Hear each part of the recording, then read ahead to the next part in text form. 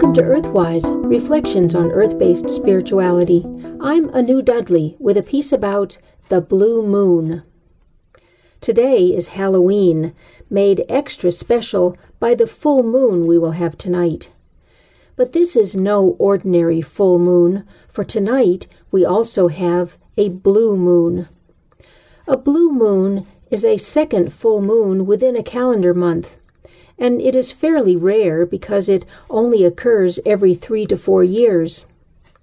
A blue moon can show up in any month of 30 or 31 days, provided the first full moon falls on the first or second night of the month.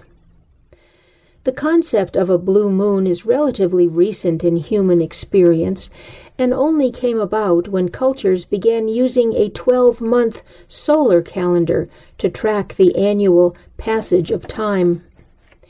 Interestingly, the word month comes from the word monat, meaning moon. Before this, people marked time by counting moon cycles. A moon cycle, or lunation, is about 29.5 days, giving 13 lunations within the annual cycle of the seasons from spring to spring.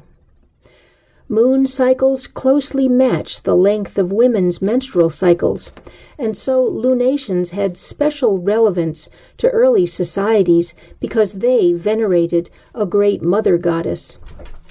The moon's perpetual cycling through waxing and waning gave a dramatic reference point for the noting of the passage of time.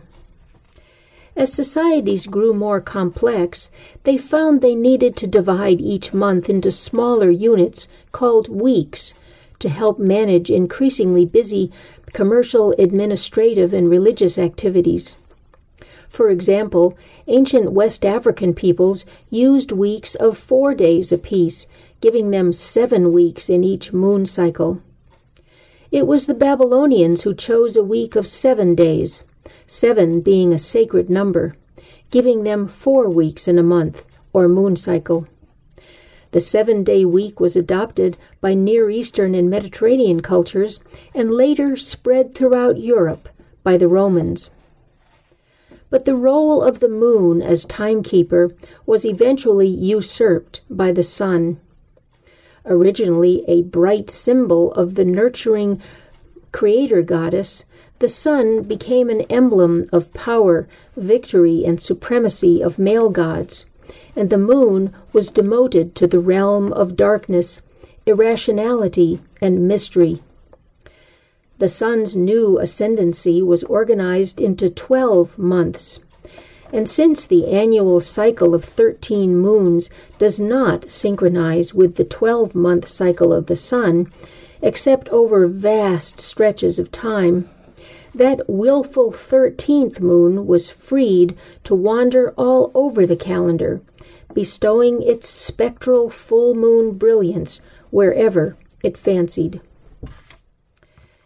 Because the 12-month calendar was a relatively recent development in human experience, there was little tradition or mythology associated with the occurrence of 2 full moons in a calendar month, and so there is little moon lore attached to it.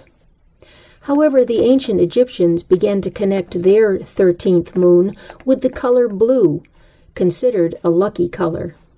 Thus, when the 13th moon showed up from time to time, giving a solar month 2 full moons, the second moon became known as the blue moon. For this reason, the blue moon was thought to be lucky and to be a good time for wishing or for doing magic with heightened potency. One could argue that the blue moon is just a fictional character made up to act a part in a play about a solar regimentation of time. One could argue that the blue moon is only remarkable because it is an anomaly, a human construct within another human construct, and therefore meaningless in the larger context of the natural flow of time, a flow that slips forever beyond human construction. But perhaps that is the power of the full moon. The second full moon in a month is a real full moon, and it is only an anomaly because it doesn't fit conveniently into a human-made system. The blue moon is free to appear whenever it does based on its own wisdom, following a schedule of its own construction. And so, on this Halloween, I wish you a free-spirited, magical, and lucky blue moon. Blessed be. You've been listening to Earthwise, Reflections on Earth-Based Spirituality. I'm Anu Dudley.